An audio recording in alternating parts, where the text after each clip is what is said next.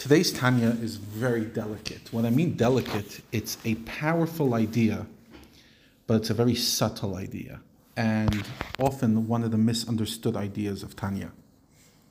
So we'll try to say it with as much explanation as possible, but still with the introduction, it's a heavy idea. So much so that the Alter Rebbe starts this letter with a lot of love, a lot of expressions, my dear beloved friends who I love with like my soul, because he's trying to soften them. In other words, he's trying to say, listen guys, like I really love you, and therefore I'm going to tell you some truths. So he says like this, here's the truths. A Jew is not only a Jew in Shul. A Jew is not only a Jew in the kitchen. A Jew is a Jew everywhere.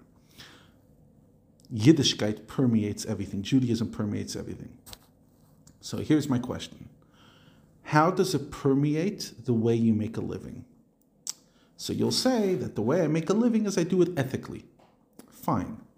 But still, you're doing it for the same reason as any other human being. Every human being is going to make a living to support their family. And you are going to make a living to support your family. So your intention's exactly the same. So where's the upliftment in this?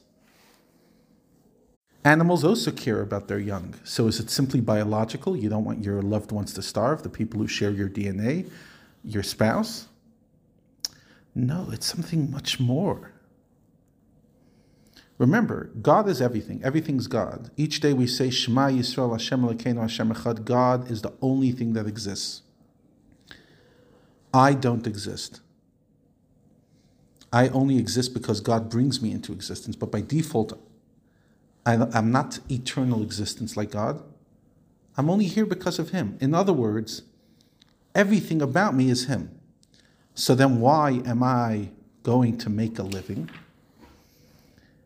He says, because I'm here to play God's purpose, to activate my role. And my role is to take care of the people who have godly souls that I brought into this world or that I have a responsibility for.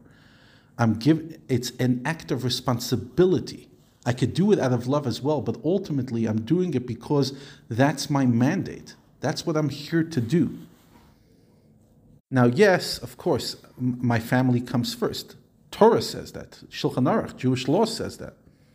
There's priorities in charity. You first take care of your parents and your spouse and your children. Then you take care of your siblings. Then you take care of your community. And then you take care of the wider world. But the fact is, you still have to take care of others. You don't only take care of your own. Why? Because there's a sense that your obligation is not only about what you want, but what's expected of you.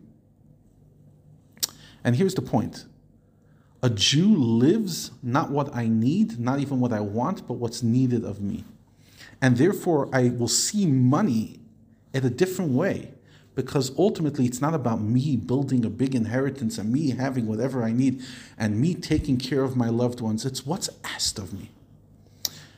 Because back to the idea that we said earlier, you can't only be a Jew in Shul, because then it's just a game.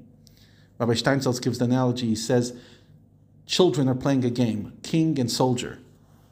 While they're playing it, they're fully in their imaginative experience. So one is the king and one is the soldier. The second they stop playing, they're kids again.